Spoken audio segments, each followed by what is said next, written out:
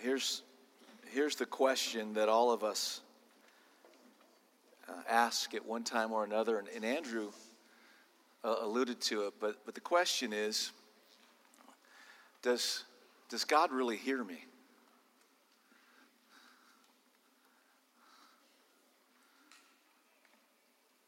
I mean, sometimes I struggle with this, and I'd like to think of myself as a man who walks by faith and not by sight, but I get caught up, right, in the cares of this world and the pain of this world, and I ask myself, God, are you out there, and do you really care? And I don't know about you, but sometimes it feels like he answers my prayers, and other times he doesn't. And here's a wild thought. As I'm reading through the scripture, I've been marking this down. It seems the more desperate we are, the more he tends to listen. Or to put it another way, and I want you to see it behind me, does God sometimes use the desperate cry of our hearts to answer our prayers? It's interesting, but we see this throughout the Bible, and we're going to see it this morning. God seems to respond to desperate people. And I know what you're thinking. But come on, Lee. Desperation, well, it just seems so desperate. And if we're honest, it's a word that we don't really like. Why didn't you ask Jennifer to the dance? I'm not that desperate. I know it's McDonald's, but it's a job. Come on, man. I'm not that desperate. If you're really hungry, you will eat the kale with tofu and like it. I'm definitely not that desperate. But maybe, just maybe, in God's prayer economy, desperation is a good thing. Maybe it's a great thing. So we're going to hold on to that thought, okay? And we'll come back to it. We'll revisit it later. But this morning we are starting a new series that we've entitled The Throne. You may have noticed the new handout. Do you like the new handout? What do you think? Okay, well, give us a little time, okay? We're open to changing back. We're starting a new series that we've entitled The Throne. It is a study of the Old Testament books of 1st and 2nd Samuel. And we're calling this series The Throne because when Israel left Egypt and finally settled into the Promised Land, one of the first things they begged God for was a king. And we get this awkward interchange. It always makes me feel awkward between God and his people. They're like, give us a king. And God says, this is God. I want to be your king. Am I good enough? Nah. No, you're not. We want a tangible, real, flesh and blood king. A king they thought was the key to national success. A king they were sure would guarantee prosperity and give them stability and keep them safe. And they looked around at all the other nations and they got king envy, right? And they said, hey, God, they've got a king. Where's our king? We need a king. Well, 1st and 2nd Samuel is the story of their search for that king and how David, in many ways, was the ideal king, the king they had hoped for, but then he tragically disappoints everybody in the end, and they're left saying, is that it? I mean, come on. David is the best king we could have hoped for, and look what happened. Is there hope? So why are we studying this story? Let me summarize. David's story is in the Bible to point us forward to another king who was coming. The king who not only would he be from God, but he would be God himself. And David's story is going to point us to Jesus, the son of David, who would be the King of Kings. Like, you know that. Every story in the Bible from Genesis to Revelation just points us to Jesus. And that's where this story applies to us, right? All of us, you see, are trying to put our identity in a king. Is this a timely series or what? Like, we didn't plan it this way. We want somebody to guarantee us safety and prosperity and security. And for a lot of people in this room, you think or you thought it was marriage. Like, man, God, just give me the right woman. Just give me the right man. I won't be lonely, and it'll all be good, and it'll meet all my needs. How's that working out, couples? Some of you thought, well, it's just a job. Like, I labored in undergrad, and I labored in grad, or I labored in tech school, or I went to the military, and I learned a trade, and I got out, and I got the dream job. My security's in my job. I got to get the right job. And for others, it's family. Like, if just we could all live together, me and my kids, and I would take care of them. And then when I got old, they would take care of me. They would hold my hand as I died around all of my great-grandchildren, blessing them by name, right? Right? You all dream of that. And we'd be so happy. Maybe our identity, here we go. This is where it gets all messed up, right? Is in a political party. Or a person. Or, God forbid, the government. And we're thinking, kind of like the children of Israel, if we just have the right person in charge, of course, my right person, mine, then everything will be okay. You know how many times I've read this with the children of Israel, and I'm so mad that their identity is in a king, and every time the Holy Spirit says, Lee, where's your identity? Come on, big shot. Really? Whatever that thing is in which we seek our stability, prosperity, and happiness, that is our king. And what we're going to show you from 1 and 2 Samuel, the life of kings, is that God is the only one who can really ever be our king. Everything else disappoints. Kings always overpromise, and they always underdeliver. Now, along the way, we're going to learn a lot of things about Samuel the prophet, and the first king, Saul, and even Solomon. But mostly it's going to be about David's life. David, in many ways, is a great man and an example. He's an example to us, but keep in mind, the point of David's life is not to point you to himself, but to point you to Jesus. Why? David disappointed, but Jesus never has, and he never will. So, do me a favor, if you have a Bible, and if you don't, after the service, we have Bibles on some of our communion tables, okay? And if those are all out, come see me. But open your Bibles or your Bible apps to the Old Testament book of 1 Samuel.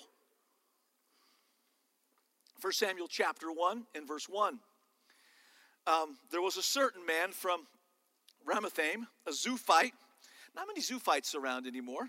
From the hill country of Ephraim, whose name was Elkanah. Remember that name.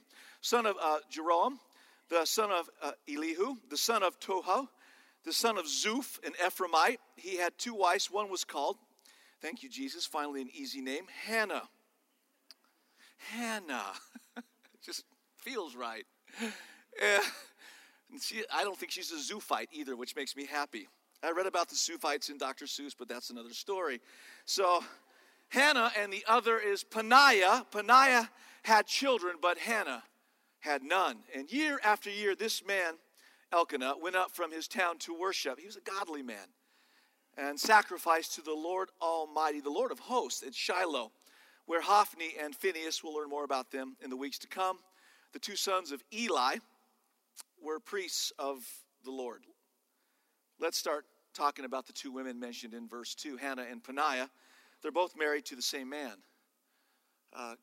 Genesis chapter 2 makes it clear that God's will always for a man and woman, husband and wife, was one husband and one wife. By the way, almost every story that features polygamy in the Old Testament leads to misery, right? We think, that'd be awesome. It just never is. Remember the old saying, you want to know what God's punishment is for having more than one wife? You know it. Having more than one wife, right? Okay? Well, Hannah and it would be the same thing. It was more than one husband. Okay, let's be fair here, right? Well, Hannah and Peninnah are not going to be good friends. They're not going to share tender girl moments together. They're not going to watch chick flicks together and do crafts together. They're not heading out and buying food to do Pinterest recipes, right? It's not gonna happen. They go through years of family life, and Peninnah gets pregnant, and she gives birth to a little baby, and it happens again and again and again. And Hannah just watches. Most likely, most scholars say, I don't know how they know, but the text kind of bears this out, that Elkanah married Hannah first, and that was his choice, and he loved her, and she loved him, and guess what? She couldn't have children, so Peninnah was kind of like, okay, let's get practical here. I got to have kids. And the text is going to bear this out. Right?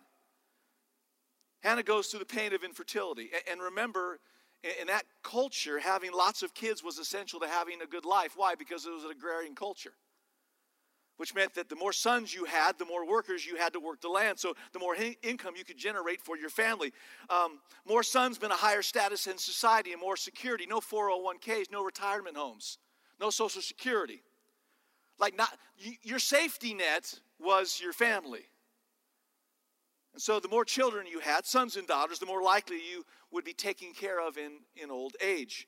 And what's worse, Peninnah, the other wife, mocks Hannah's misery. She makes fun of her. She rubs it in. I mean, the only thing worse than a sore loser is a sore winner, right? But there's probably a good reason for this. Verse 4. Whenever the day came for Elkanah to sacrifice, he would give portions of the meat to his wife Peninnah and to all her sons and daughters. But to Hannah, he gave a double portion because he loved her. And the Lord had closed her womb. The implication is Peninnah is the one who isn't cherished. And she knows this. And she knows that she'll never make her husband as happy as Hannah. Please write this down. Just, favoritism is never a good thing. Right? You've heard me say this. It's my high horse. It's not cute. It's not funny. He's just like his dad. I love him. He's my favorite. It sounds whimsical and folksy and it's horrific. It is destructive. If you have more than one child, both or more of those children should think that you favor the other one, right? They should never feel like the favorites. Hannah is the woman who has what Peninnah wants more than anything else and will never possess the love of her husband. So there's two hurting women, right? But Hannah doesn't lash out in anger. Instead, she gets depressed. Verse 6, because the Lord had closed Hannah's womb, her rival kept provoking her in order to irritate her.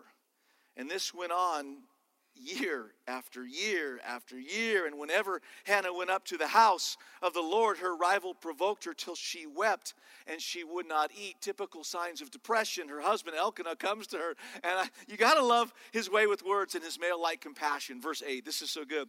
Her husband Elkanah would say to her, Hannah, why are you weeping? Why don't you eat? Why are you downhearted? And catch this phrase, don't I mean more to you than 10 sons? In other words, how could you be so sad? You've got me. Now, I love this. You don't have all of me, of course, right? Right? You kind of have half of me. You have to share the other half with Peninnah, but you got half of me. Ladies, this is a typical male, isn't it? Not real sensitive and totally overestimates his value, right? Like I promise you, so many men in this room, when they read verse 8, they went, oh yeah, I see Elkanah's point. Got it, yeah. Baby, you got me. What more do you need? I want to make sure, this is super important. I want to make sure we see what's happening here. If we do, we'll see how it applies to our lives. Hannah lives in a world where significance and security for a woman is determined not if, but when she has babies. Not if, but when. But Hannah is childless, which means in her culture she is worthless and she has no security. Now write this down. It means she has no identity.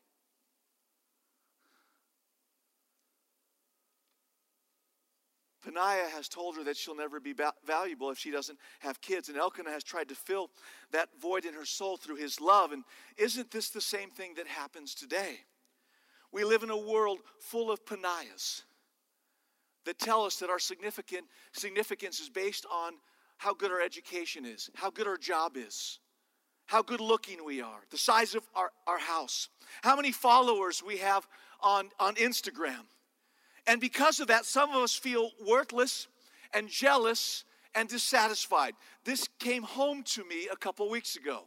I don't know if I'll ever forget this conversation. I sat with a very godly woman in our church. And she said, I'm really struggling. I'm hurting. And I said to her,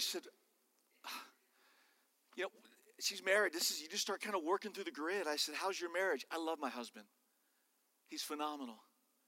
How's your kids? They're great. I mean, they're little, but they're just, my God is so good. They're healthy.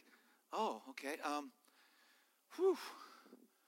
Are you in a community? Community is so important. When you get out of community, you can just do and say and go places you shouldn't do and say. I mean, no, I love my community group. So finally, I said this. What's the problem? She said, I look around at everybody else. I get on Facebook. I get on Instagram. I get on the internet. And I feel like I'm missing something. Write this down. That's the spirit of Peninnah. That's the father of lies. That's the devil. It's not God. It's not God. So, what is Hannah supposed to do? Peninnah and Elkanah are no help. Hannah has nowhere to go but to God. We call this prayer. So that's where she turns. And out of her hurt and her pain and her misery, she cries out to the one who can help her. And I want us to notice the authenticity of her prayer. And I want to pull out three examples of Hannah's prayer that I think will be of help to us. First example is this. Now we've circled back. We've come full circle. Hannah prays in desperation. Verse 9. Once when they had finished eating and drinking in Shiloh, Hannah stood up. Now Eli the priest was sitting on his chair by the doorpost of the Lord's house, and in her deep anguish, Hannah prayed to the Lord, weeping bitterly. Abraham Lincoln said this, I have been driven many times to my knees by the overwhelming conviction that I had absolutely no other place to go. Desperate. William Temple, Bishop of the Church of England, 1890, said, I love this, when I pray, coincidences happen, and when I don't pray, they don't. Right? Oswald Chambers, utmost for his highest, Scottish Baptist preacher, evangelist, said, prayer does not fit us, prepare us for the greater work. Prayer is the greater work. Chuck Smith, founder of Calvary Chapel, said prayer does not change the purpose of God, but prayer does change the action of God.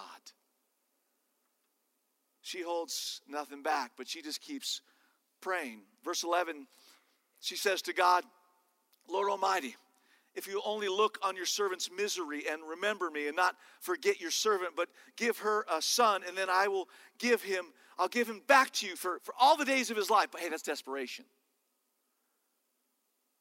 And this isn't metaphorically. Like we do that, right? Like Brad and Jenny will bring you up here, you parents, and we'll have a baby dedication. It's beautiful. It's beautiful. And we read scripture and we lay hands and we pray. Then you all commit to being a part of this thing called the body and holding them accountable. And you metaphorically, you're like, I will give little Lee Jr. back. I'm going to do it. But you don't literally like one day come into my office and go, here he is. Oh, awesome. I love it. You don't do that. She's going to do that. I mean, literally. She's desperate. Later in verses 15 and 16, there's phrases like this. I'm a woman who is deeply troubled. I was pouring out my soul to the Lord. I have been praying here out of my great anguish and grief. She was like a sacrifice, right? She's just pouring like wax that melts, just pouring her soul out. God, I don't know. I will become more undignified than this. I don't care.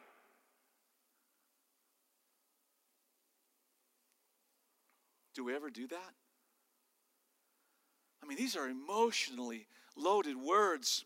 What I want us to notice with Hannah is that she's fully present and passionate with God. She's all there. And I think one of the things that makes prayer difficult for us, especially as we get older, this is so sad, but often we don't pray with passionate hearts because we're embarrassed.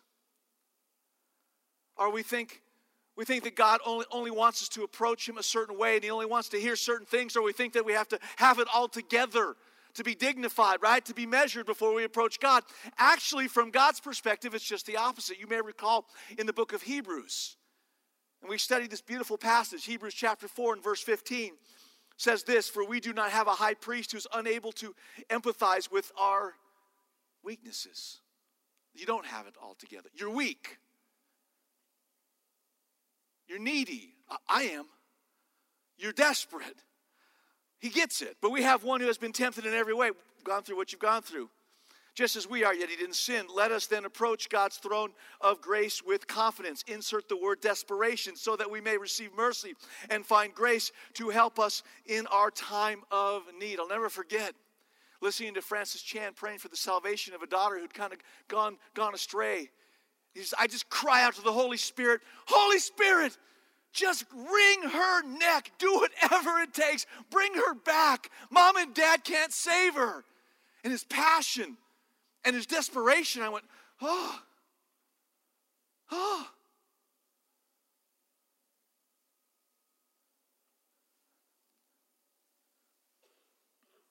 Please hear this. Hannah comes to God exactly as she is. With all of her heart, all of her mess and her brokenness and her stuff. God doesn't want lip service, but He wants passionate, heartfelt dialogue from His children.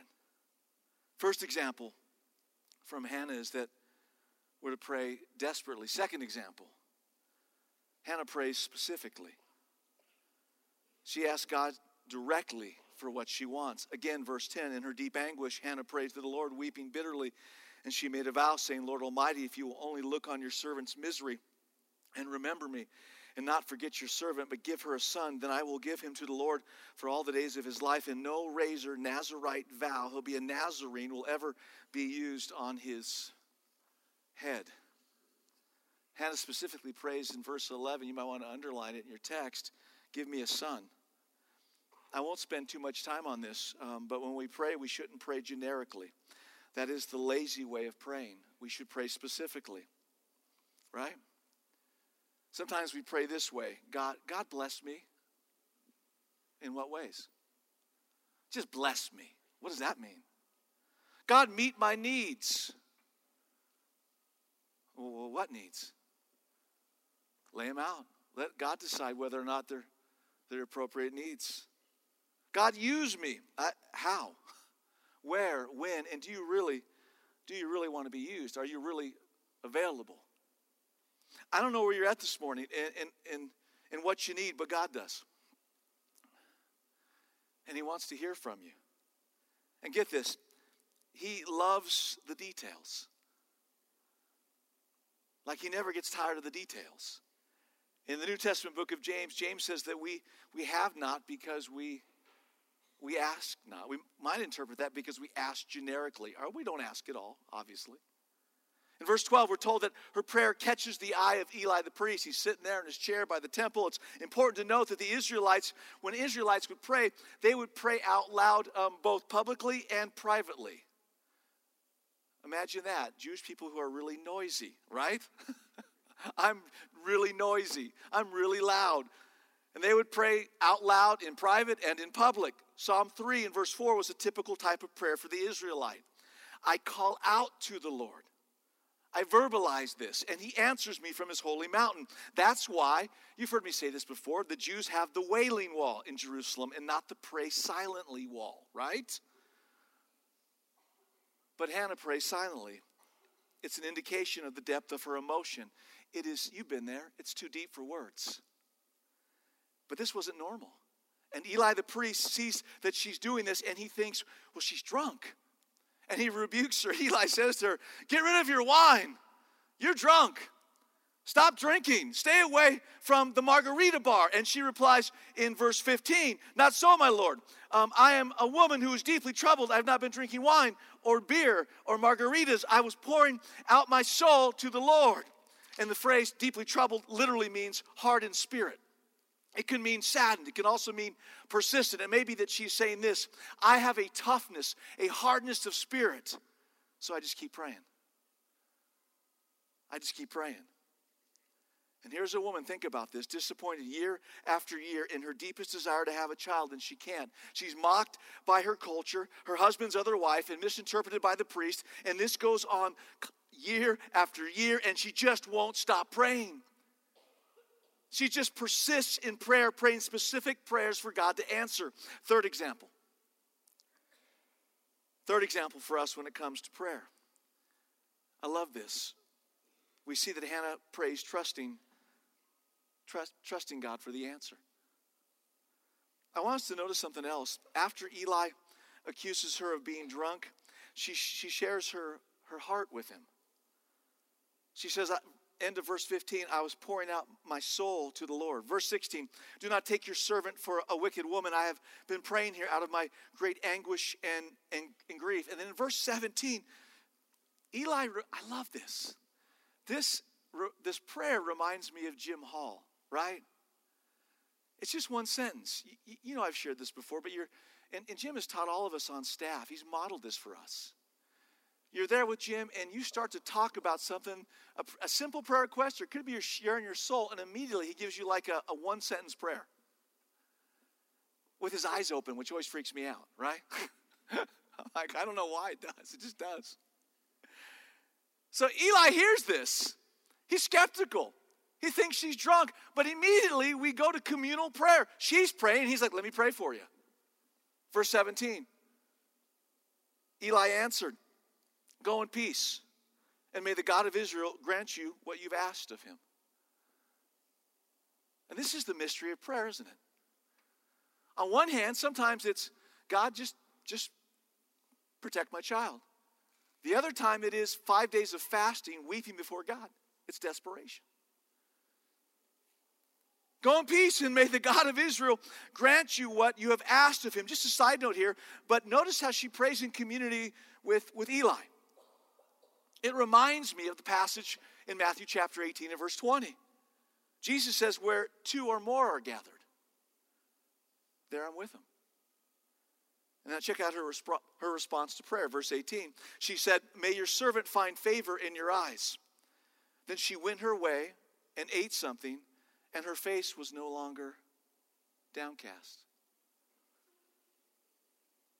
Depression gone? Wait a second. She's desperate. She's persistent. She's mocked. Eli says, may God hear you. Boom. Tears are gone. She's going to the buffet. She's hungry. She's back. Notice, this is before she is pregnant. At the end of this chapter, she will get pregnant. But this statement about getting up and eating and her face no longer being sad, this is before she gets pregnant. Very important order. She doesn't pray, get pregnant, and have joy. She prays, this is really important. You ready? And she has joy. God is not some celestial genie in the sky. Right? I ask and you give. She doesn't pray, get pregnant, and woo, thank you, and have joy. She prays, experiences the joy of the Lord, she gets it, and then she gets pregnant. What happened? All of her life, she sought joy in having a son. Now she finds it somewhere else. Look at the prayer she prays in chapter 2. And she'll tell you where she finds joy. 1 Samuel chapter 2 is a song that she writes.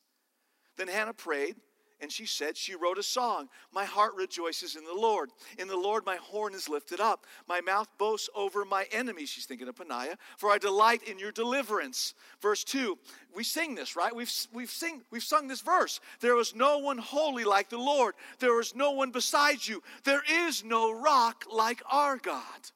You say, Lee, what's the point? Her strength is now in God, not in children. She goes on in that prayer to talk about God's unfathomable wisdom, His strength, His beauty, His holiness, His compassion for small, broken, and sinful people. This was Hannah's repentance and salvation. She found her life and security and identity and significance in God, and she no longer depended on it from family. She was free. And so now she says, God, I'm still asking you for a son, but all my life I've asked you to give me a son for some deficiency in my life. It's always been for me. Now I'm asking for you. You are my sufficiency and my treasure. So if you give me a son, I'll give him back to you.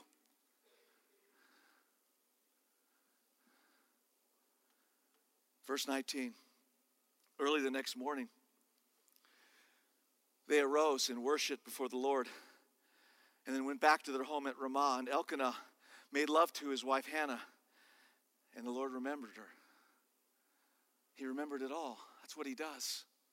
Please hear this.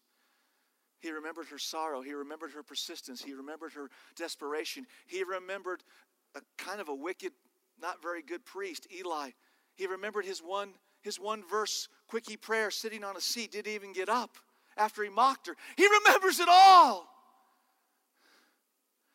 What He doesn't remember is when we go, nah, don't trust you, don't believe you, you're not going to do it my way, my identity is over here, not in you. He doesn't remember that.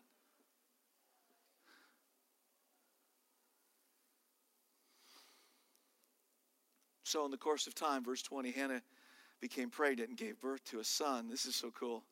She named him Samuel. Any Samuels in here? Raise your hand if you're a Samuel. Oh, come on. What are the odds? There's not that one Samuel in here? Let's bring that name back, okay? Maybe you will after this. This is really cool. The name Samuel means God has heard. Wow. God has heard. Maybe some in this room this morning, like Hannah, you're experiencing, I know some are, great pain. And maybe you've been praying for a long time, and maybe you're tempted to give up. Don't give up. Let's go New Testament. Jesus gives us a parable in Luke chapter 18. I always love this parable. I need this parable. Because my heart is prone to wander, and my prayer life is prone to give up. Then Jesus said to his disciples, told his disciples a parable, verse 1, to show them that they should always pray and not give up. It's interesting. You would think, this is crazy. God knows all. Why do I have to pray? I'm not sure, but He certainly likes it. And He said, in a certain town there was a judge who neither feared God nor cared what people thought. Jesus is building the case here. This is a pagan man. And there was a widow in that town who kept coming to him with the plea, grant me justice against my adversary. And for some time he refused, but finally, this is so cool, he said to himself, even though I don't fear God or care what people think, yet because this widow keeps bothering me, another translation would be, she just won't stop coming at me, I will see that she gets justice so that she won't eventually come and attack me. She's crazy. crazy persistent, right? Let me just encourage you this morning. Keep bothering God with your desperate prayers. Keep knocking, keep begging, keep pleading. Become more undignified than this. Oh, that doesn't seem appropriate. When you're tempted to give up, Hannah's a great example to follow. So when life gets tough, and it will get tough, pray desperately. Pray specifically. And pray trusting God for the answer. All right, let's wrap this up. You say, Lee, that was an awesome story. It was, but there's more. There's also a parallel between this story and Jesus' story. This story isn't just a random stand-alone story. It's a micro story in the narrative of a macro story. You see, years later, the Bible would tell us the story of another young woman facing an impossible birth like Hannah. And this woman's name was, who was it? You know, Mary. Having a son was impossible for her because, well, she didn't have a husband and she had never slept with a man. And for Mary, having a baby meant the loss of everything she held on to for significance and security. To be pregnant out of marriage meant the loss of reputation. It meant financial hardship. It meant to be scorned by everybody. But like Hannah, Mary understood that God was a better source of identity and security than reputation or power or money. And so she surrendered herself to God and found her identity and hope in Him. And she expressed that hope just as Mary did with the song. It's called, beautiful song. It's found in Luke chapter 2, Mary's Magnificat. And it's almost exactly the same wording as Hannah's. And both Hannah and Mary declare in song that they find their security and significance in a God who would care about the broken and the poor and give Himself to them. And Hannah gave birth to Samuel, who would be a prophet and a priest, and he would anoint the king. And Mary would give birth to the one who would be prophet, priest, and king. And that's where this story gets really good, see, because Jesus, like Hannah, would pray for deliverance from a curse and from the shame. But whereas God answered Hannah, God would turn His back on Jesus. Why? So our real shame could be taken away. And so that we could be restored to God. You see, the truth is our real need, our real brokenness comes from the break in our relationship with our Creator. And that's what Jesus would accomplish for us. He would restore us to God. That's what the whole Bible is about. The Bible is not about giving you a good marriage or awesome singleness or a beautiful career, an amazing house. And that's not what the Bible's about. It's not about giving you more money, but what we need in our life, this is what the Bible is all about, is to restore the broken image of God that took place in the Garden of Eden. And the devil whispers, and sometimes he shouts to us, no, it's about this and this and this and Instagram and Facebook, and it's all that other stuff. And Jesus said, no. It's about me. You can't read Hannah's story in isolation. No Bible story can be read in isolation. The story is not about Hannah and her children. It's about lost people. That's you and me and Jesus. And this is where it applies to us. There's a parallel between Hannah's story and our story. Hannah looked to a son for security and significance, and Israel will look to a throne, to a king for those things. Here's the question. Where will we look?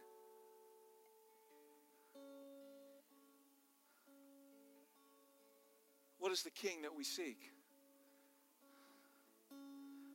Let me tell you what religious people, and I'm almost done, and non-religious people have in common.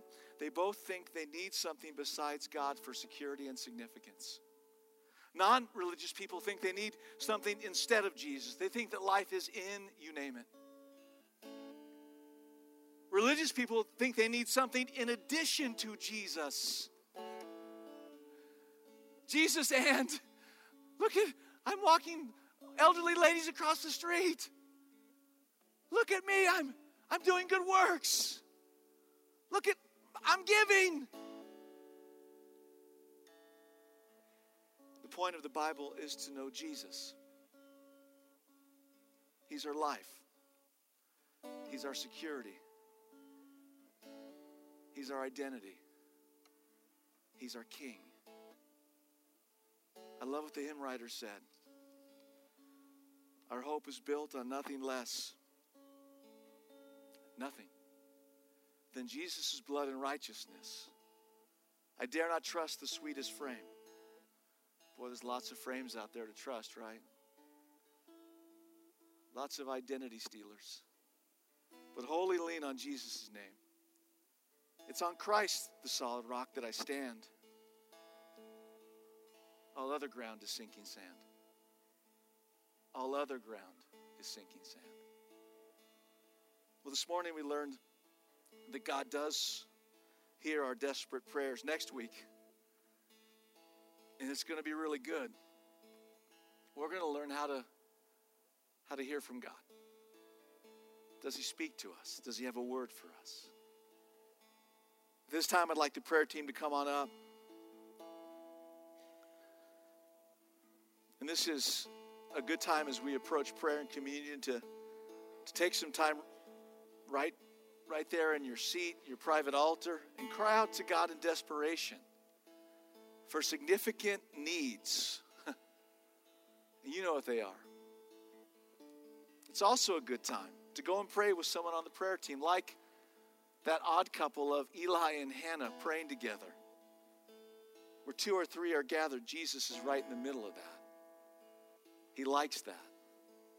Let me also encourage you that as you go and take communion, as you celebrate Jesus' sacrifice and his soon coming, remember that Jesus left his throne in heaven to become a sacrifice for us so that we might be a kingdom of priests that reign with him forever. Now that's some kind of king. Jesus, it's all about you. It's always been about you. Everything else is fool's gold. Every kingdom that's ever been, every throne, every world leader, one day they'll all bow before you. One day they'll worship you. Father, help us now to be a people who place our identity in your Son, Jesus. And what flows out of that, like Hannah, like Mary, is a song of thanksgiving. We commit this to you in his name alone. Amen.